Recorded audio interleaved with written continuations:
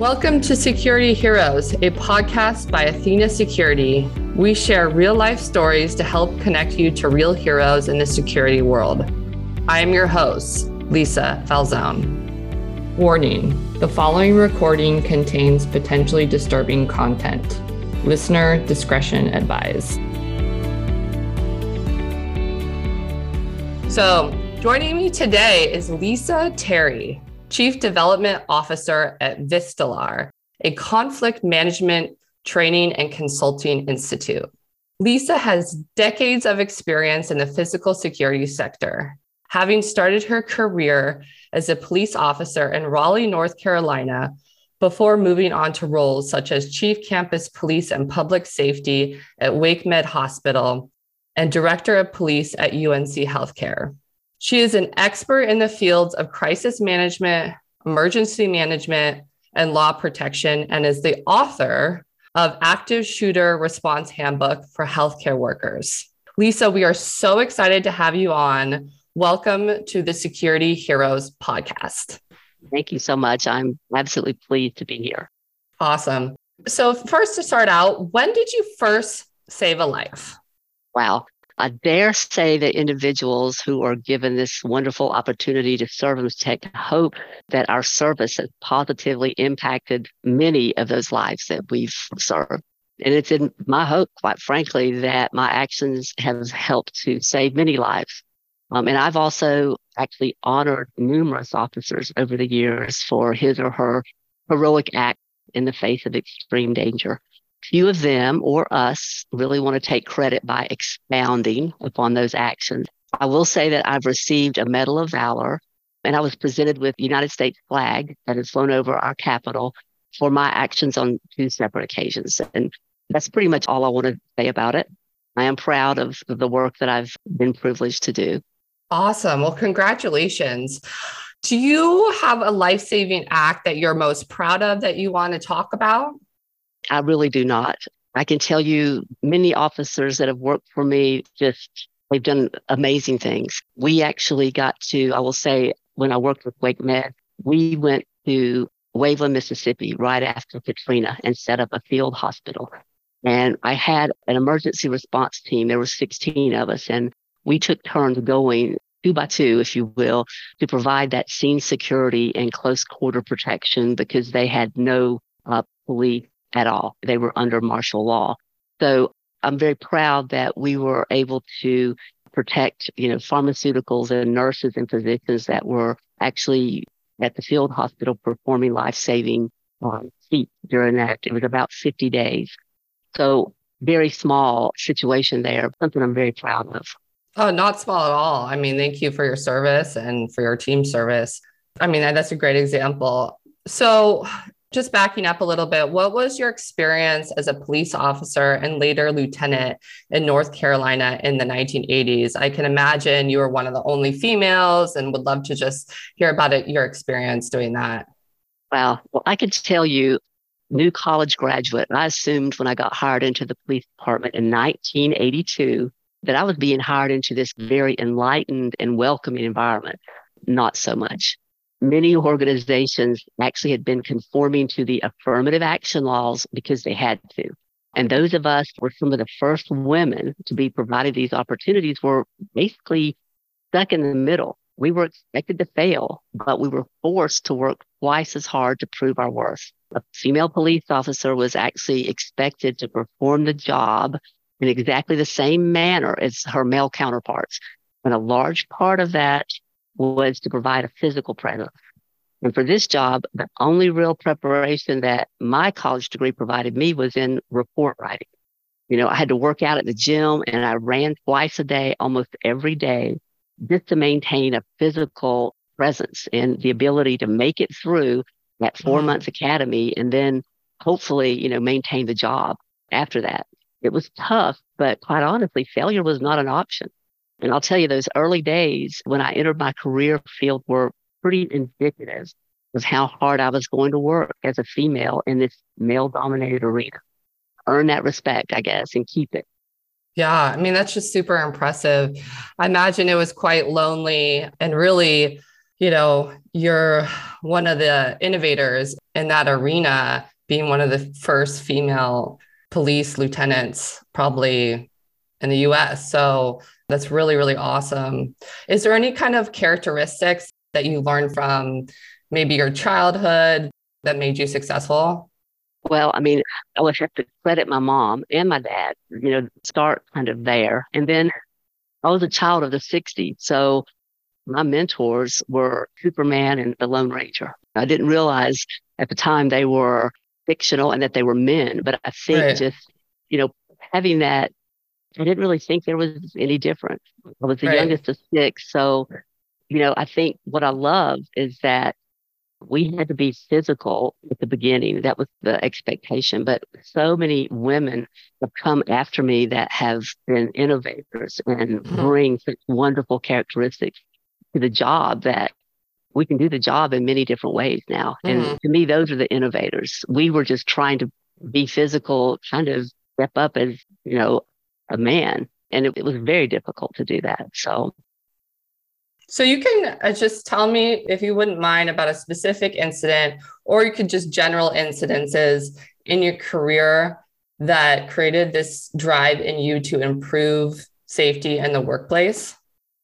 so basically, I can tell you about, I mean, there's plenty of Hmm. situations, but I can tell you about one particular incident that basically happened to me at the beginning of my career, moving from the municipal world into the hospital. And I'll tell you, I have several to choose from, but this one it occurred many years ago at the beginning.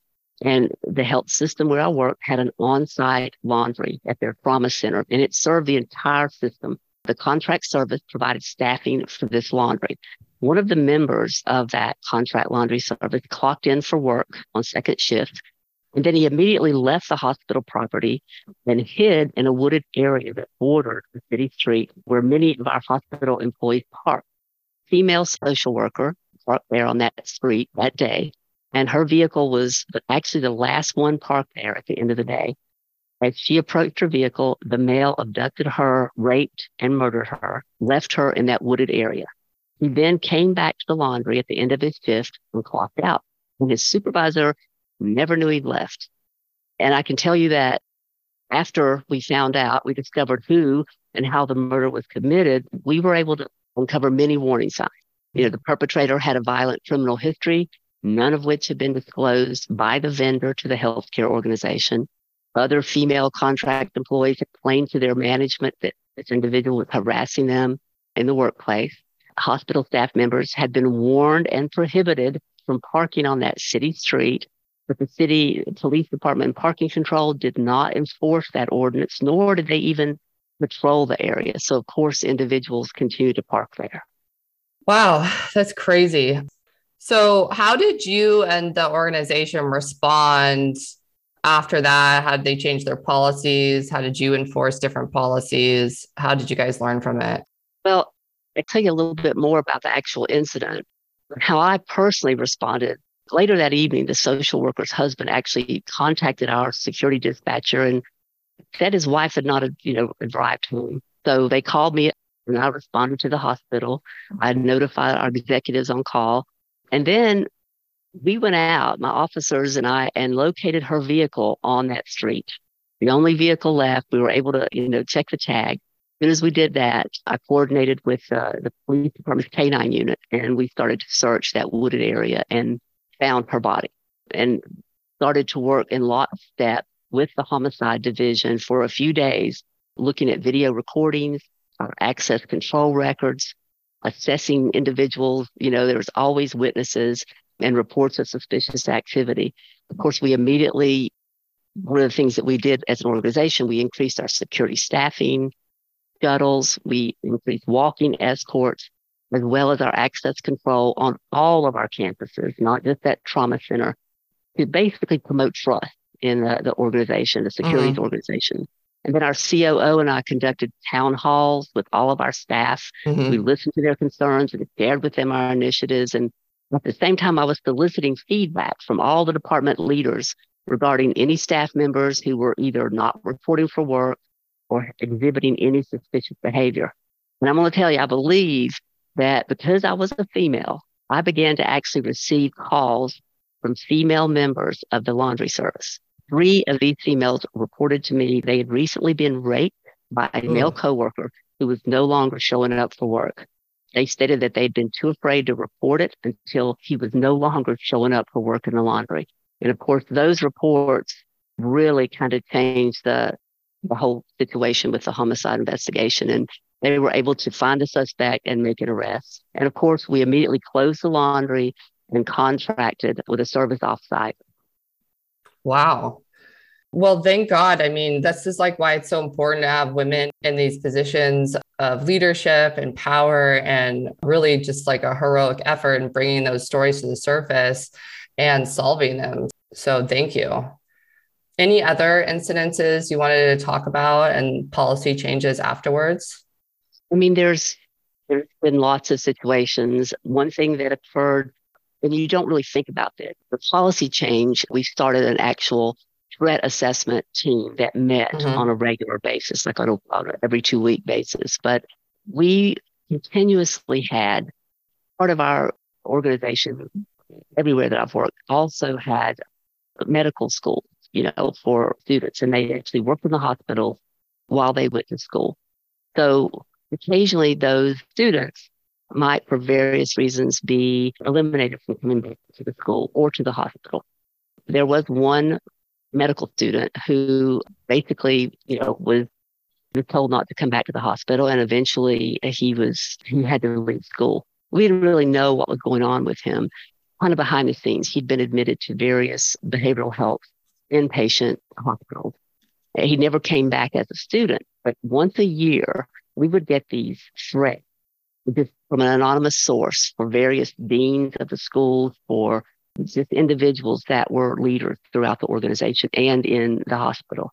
And we really, it would happen at a certain time of the year and it would go on. It was always anonymous. So we really didn't know. And we really started going back once we formed this threat assessment team and looking at for the past 5 years what had happened. We found out this gentleman, these were some of the things that he was doing while he was a student at the hospital. And we also found out that he was sending $5 every year to the foundation of the hospital.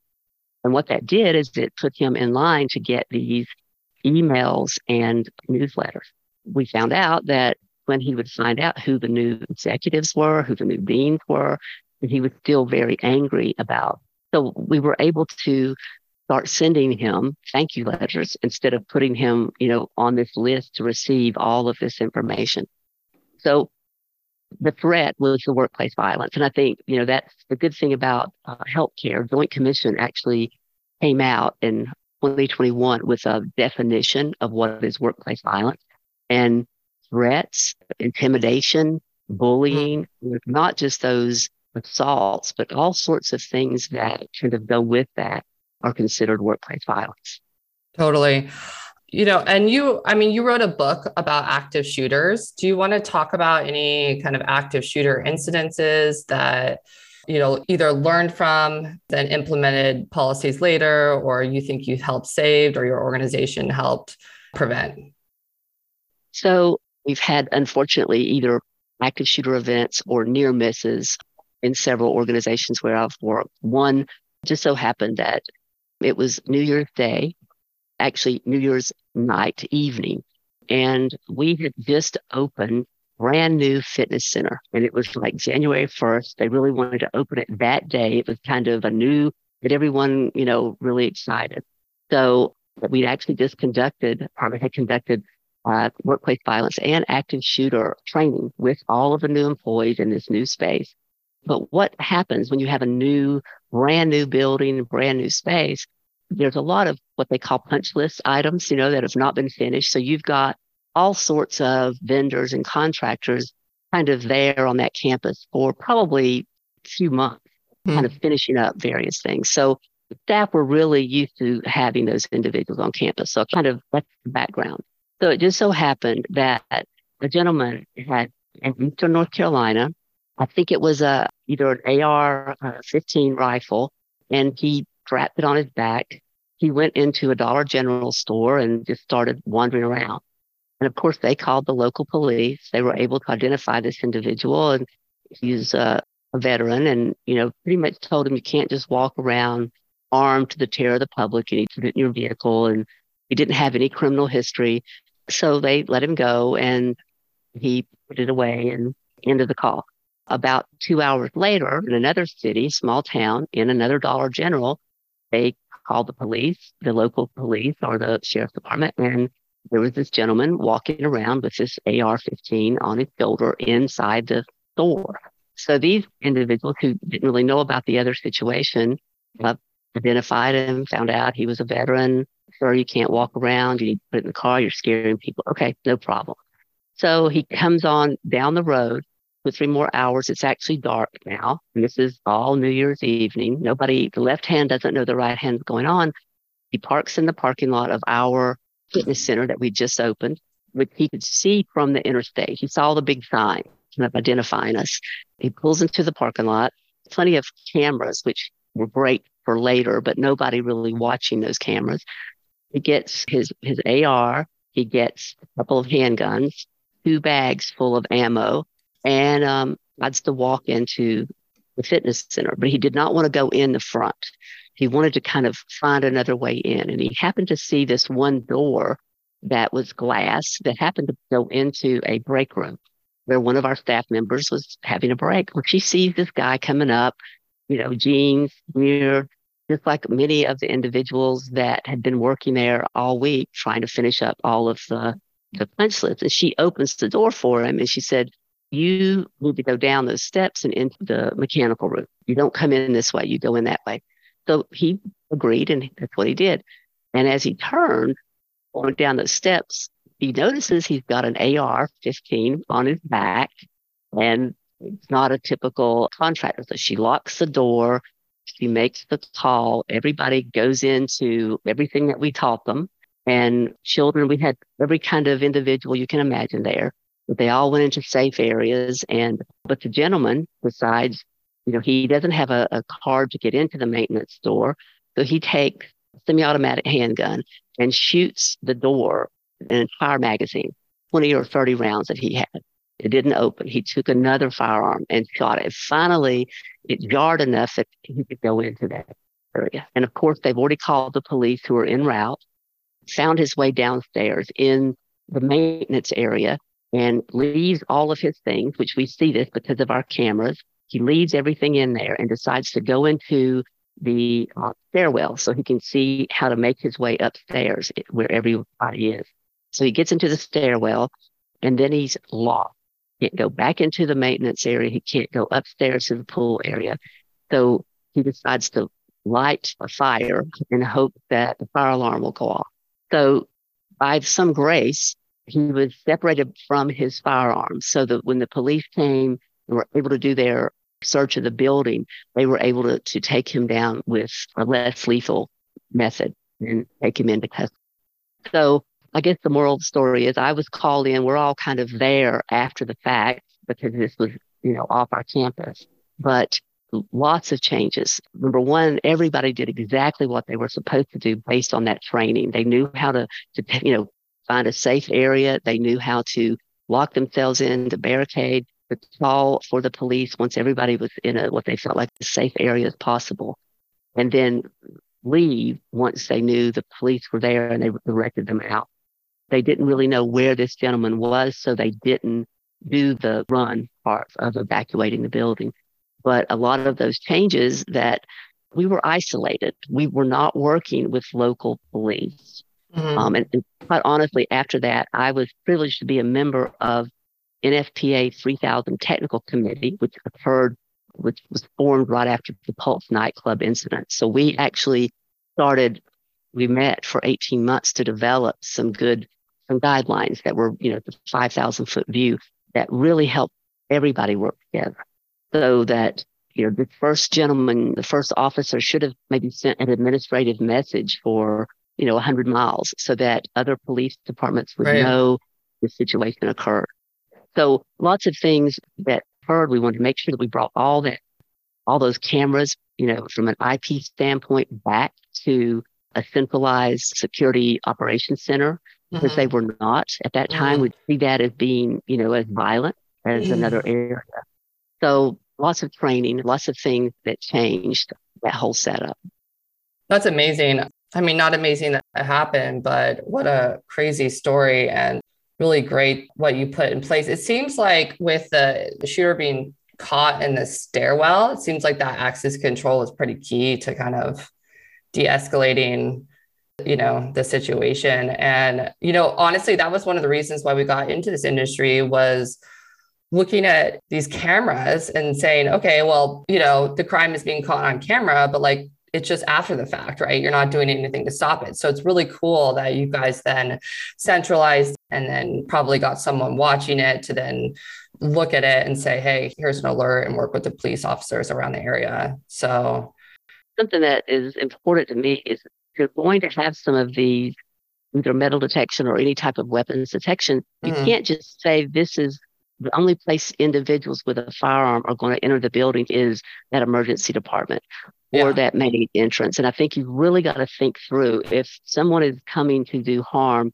they're going to look for that area, just like this gentleman did, that he can sneak in, find a way to get to where the most number of people are. Yeah, I mean, we recommend obviously doing metal detection or concealed weapon detection at every single entrance, even employee entrances. It's amazing. That is where a lot of crime is happening, not just in hospitals, but, other places too. So, yeah, I mean, just thank you so much for your service. Again, it's just really heroic hearing these stories. It's very inspiring. So, just to change the subject a little bit, we can kind of go back to specific incidences if you want to. But what tech are you currently working with that you feel will improve security while also representing a better ROI for the organizations? So I personally continue to work with not only weapons detection, but also incident tracking and reporting technology. I feel like those are how we really can compare and contrast. You always need analytics. You need to have some metrics. So one of the things that I've found success in is I track security incidents, then the workers' comp claims for workplace violence. Those claims that are, specifically, I didn't just fall, but, I was hit or whatever. There's a few other risk factors. So once you have those and you track them over time, then I'll add in whatever mitigation actions based on those risk factors. And that may include additional weapons detection, changed security staffing, enhanced non-escalation and conflict management training, as well as other physical improvements or technology-based improvements. And you'll track those and the risks over time. And then, quite honestly, I've seen significant improvement after those technology solutions and, various training has been added. Yeah, you're speaking our language. I mean, we're a big fan of incident reporting and connecting that with the weapons detection and looking at all those analytics and then being in front of the problem rather than after the problem. So what is your hope for the future of tackling workplace violence and how can it be improved? Well, we live in a violent society. Sometimes, I love being an American, but sometimes, traveling to other countries, I'm a little embarrassed because they all know everything, I guess, because of social media and just, right. They know what's going on here. So I think in healthcare, we've got to respond to it in a very multifaceted manner. It's my hope that we and some of our regulatory partners continue to respond by hardening the physical space as well as perpetuating this nonviolent, respectful culture as another tool in our belts. So hopefully we can prevent and mitigate some of the clinical and even the clinical criminal aggression in the healthcare environment. Sometimes we, because of our ignorance, and I'm talking about myself, we can perpetuate behavior, not intentionally. So I think it's important that. How so?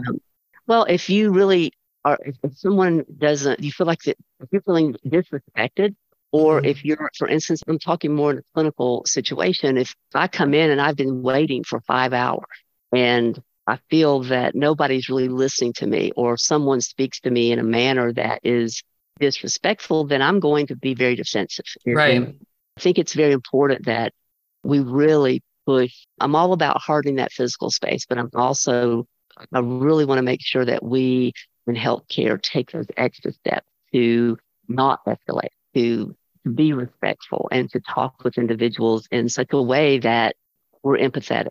I think there's a few corporations out there that you feel good after going there. Or, when Mm-hmm. someone says my pleasure, you're just like, okay, wow, thank you. I'll be Mm-hmm. back, And so I think Right. something can really change that. Yeah, I think that empathetic approach is so key because it's like you don't want to be an asshole and then that creates another asshole and then it just keeps escalating. And you do see that, right? Insecurity. So, yeah, I think just like a more empathetic approach. I'm sure your influence in the industry has helped with that. So, yeah, I think that's really cool. So, yeah, so just in closing, I mean, who in the world of security would you like to take to lunch? Oh, wow. So I've always been a student of national and global security. So my first choice would have been U.S. Secretary of State, and he's retired 4-star general, and that would have been Colin Powell. But unfortunately, Mhm. he is deceased. So my second choice, I don't know if you're familiar with her, but she's a U.S. Air Force retired 4-star general, and her name is Lori Robinson. Her journey in the 1980s, quite honestly, was a little bit like my own. We both started in ROTC in college. And one Mhm. of the things that I like about her is a quote, and it just kind of bear with me. I do want to read this. Is our nation needs diverse voices around the table, whether it's a CEO's table, a joint chiefs table, or the cabinet of the United States.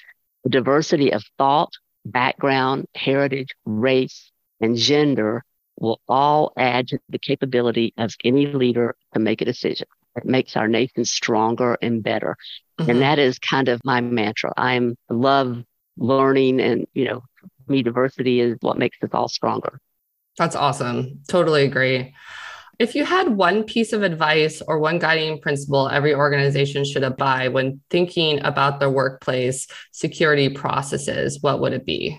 So I think that I would say to value continued learning no matter what. And that means, if you're in a position to fund it, and also promote, and again, that could mean fund, but enable your staff to live what I call left of bang. If you're not familiar with that, a book that was written by a couple of individuals in the Marines took some of the combat language, but they wrote it in a way that it applies to everyone. And basically, left of bang, that event, it could be that workplace violence situation. It could be an explosion. It could be just as simple as someone getting upset. And you want to live so that you are prepared for that. Left of bang are those proactive activities and actions that you take. So hopefully you can avoid bang. And right of bang, unfortunately, a lot of us, and some of us are always going to be right of bang, but hopefully that you learn so that you back left of bang, so that you rarely end up right of bang. And that's simplifying it, but I think really kind of promoting that type of proactive behavior. Yeah, I mean, that's one of the disappointing things we see in organizations is that there's usually the funding for security and new security tech, more security personnel after the incident. So it's like how to convince organizations to let's not have an incident. Let's put these things proactively in place so we can, prevent it. I think I mean, if you want to talk about that in your career and how you kind of sell that to the organization to be more proactive. So my success has been really going back to metrics and Mm-hmm. being able to understand how to analyze those, because it all comes down to the budget and an ROI, and who needs those dollars the most, and how can we show the value for that. In healthcare, I think you look patient. How does that patient, what's the positive thing? What's their outcome? Regardless of how they come in there, they have to measure a patient's outcomes. And being a part of that healthcare environment, you have to be able to speak that language. So if it's security, you've got to be able to understand how to measure outcomes. And Mm-hmm. doing that is really, as I said, using the metrics and that data over Mm-hmm. time and showing, for instance, the workplace violence program should be looking at those injuries. How much does it cost for someone to be recruited? A nurse, it's $50,000 or more. That's an average. to recruit a nurse if she leaves based on workplace violence. It's going to cost the organization. And Right. if you have 20 of those leave in a year, that's huge. And forget it if it's a physician. And many physicians kind of feel that same way. So I think that has been something that has always helped me is getting down and looking at the numbers because it Totally. is a business. Yeah, we had, I don't know if you know her, Mel Cortez from Cortez Gold on here last week. And she was a nurse, and her whole thing is training the nurses to de-escalate, which I thought was crazy. I'm like, how are we in a, place where these poor nurses are having to deal with violence issues? I think they've really been dealing with it for many years. One of the Right. things, some organizations they say they have a zero tolerance for violence, Mm, but basically there will be patient generated violence. It's just the nature of the business, but it should not be accepted. We've got to make sure that everyone's trained, number one, how to hopefully non-escalate. It shouldn't mhm. be to the point, it may be the officer that's outside that said something that made someone mad, or, the receptions or whomever. But hopefully we can all be speaking from the same sheet of music and how we speak to one another and have that whole culture through the organization and be a team, security. And we all Right. should be a part of that patient care team. Everybody should be on the Totally. same side. Totally. And I mean, you guys are heroes, just like those nurses and the doctors, saving people's lives. I mean, your security teams are saving people's lives as well. So, that's what we want to recognize and highlight.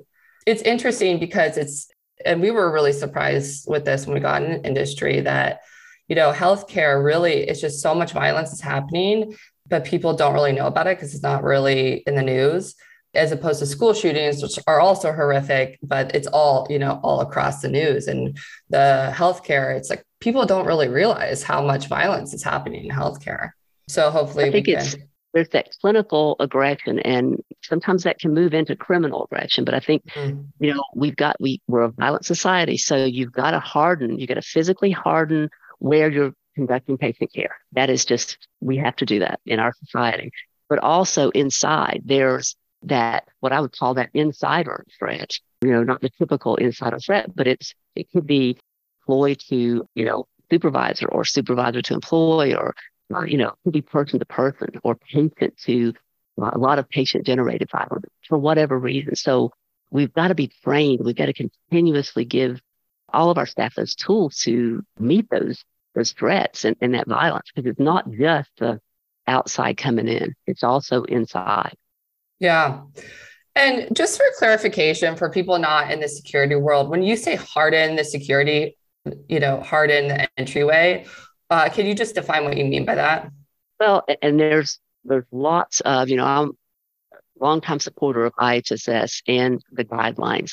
And we work with the Facility Guideline Institute as well as NFPA, all of these regulatory and these associations that help you understand how to physically have better lighting, how to physically build your Mhm. emergency department or your behavioral health department or your entrances so that there are bollards so vehicles can't drive through, so that you have gates, access control outside that would keep a big vehicle or that would keep individuals like the gentleman I spoke about trying to enter a door, that he really isn't authorized to do that. In some urban areas, we've had to actually install ballistic glass in some of those areas, just not necessarily because people are trying to shoot into the hospital, but it could be a stray bullet that has Mhm. broken a window. So, based on your risk assessment and your threat assessment, which are two different things, you really need to look at how you physically can harden that target, harden that building, and that includes technology. Yeah. That's one of those additions: cameras, access control, weapons detection. Yeah. And also, can you just define what the difference is between the risk assessment and the assessment, which you just mentioned? Absolutely. So, risk assessment has to go. You look at your full environment, your full community, and what are those risks? How close are you to a transit station? How close are you to railroads? How close is your building to certain venues where hundreds of thousands of people gather? And so it has to kind of start from the outside in. and you look at this is where I'm located. Am I in a very rural area? Am I in a very urban area? Where am I located? And what are those risks? And take into consideration, what am I delivering? Am I Kingsland? What are those risks associated? So being able to look at all of those risks as you're deciding where do you fit, it's kind of like a green, yellow, what should we do for our building? The threat assessment really looks at, or a threat management program, again, what are the services that you're delivering? How many employees do you have? How many are they parking off campus, or, the whole scenario? And some of those risks could be something that we really don't have any control over. If it's a level 1 trauma center, then certain types of patients in the public are going to come to that location regardless. That's a risk that you've got to be aware of, but you can't really control. And then what are those risks that organizational, do we have the right policies and processes to make sure that we're doing the right things? So when you're looking at your threat management program, you really have to look at more internally, and then how do we respond to that? No, that makes sense. Yeah. And it's ongoing. It's as I said, you really want to be looking at those because it changes. It's fluid. It may be, you have one patient that's, wants to fight every day, or sometimes there are patients that will be staying in the emergency department for a long time waiting for a bed, perhaps in a behavioral health hospital, and there's none available, because that in itself is another crisis. So a normal individual is going to act out in those types of situations. So just kind of looking from the outside in and then looking from the inside out. Thank you so much for that explanation. Let's just say I'm a 20-year-old, I'm in ROTC, I'm in college. I'm looking at what to do afterwards. How would you encourage me to get into the physical security industry? And, what are the positives? Oh, wow. That's a great question. I think you've really got to decide, what is your love, number one, and do you have, an affinity for, I would say, engineering? Do you like to look at how to solve issues? If so, the industry it's wide open, and it's every day something else is developed. You can look at what's the absolute best thing we could do, whether that's national security or whether that's security for university, a hospital, and how would we resolve it? Just put down, kind of wave a magic wand, and then kind of work toward is there a company out there that is developing and open to new ideas? Because in my opinion, the technology is there. It's just a matter of where we go with it. AI is scary, but it's the future, and how we harness that is, I think, for young people, that's kind of the next step. Yeah, I love that you're an innovator in the security industry. It seems like a lot of security people can be risk averse. And I just love when I get to talk to people that are in the security industry and they, want to see new ideas, aren't afraid of, like you said, AI. And where would you encourage people to go that are interested in, innovating, and also interested in innovating and being a part of implementing innovative tools in the physical security industry? Well, I have personally found that smaller companies are when I say smaller, I don't mean super small, but, mid-sized companies are a little more open to innovation. It's certainly, I think your larger companies may have the backing, but it's a little more difficult to change. It's like turning the ship around, it's a really big ship. It's a little more difficult. So what I've seen is that they're not afraid of failing or succeeding when you're a little smaller in that space. That's been, and yes, we all want to make $1 million, but I think you've really got, the money will come. Go with your heart and where you feel like your gifts are. And then, salary will be there. I love that. Well, it's just been an absolute honor to talk to you. You have absolutely a fabulous career. I feel like I could talk to you for hours on all the heroic acts you've done. Is there anything else you want to talk about, or just anything else from your amazing career that you want to highlight? Well, I'm grateful. I think, again, I go back to starting out in the business. It was not my dream. I really wanted to go into law school. That was where I was headed.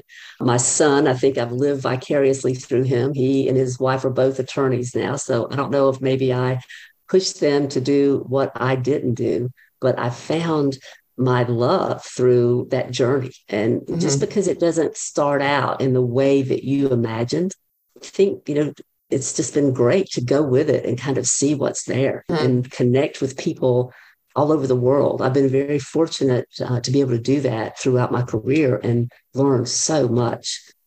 Awesome. Well, thank you so much for joining Security Heroes. And again, you're a hero, and just thank you so much for everything you've done and all the lives you've saved. It's great. Thank you so much. Security Heroes is brought to you by Athena Security. To find out more about Athena Security and how we help save lives through our weapon detection solution, visit www.athena-security.com. And then make sure to search for Security Heroes in Apple Podcasts, Spotify, and Google Podcasts, or anywhere else podcasts are found. Make sure to click subscribe so you don't miss any future episodes. On behalf of the team here at Athena, thanks for listening.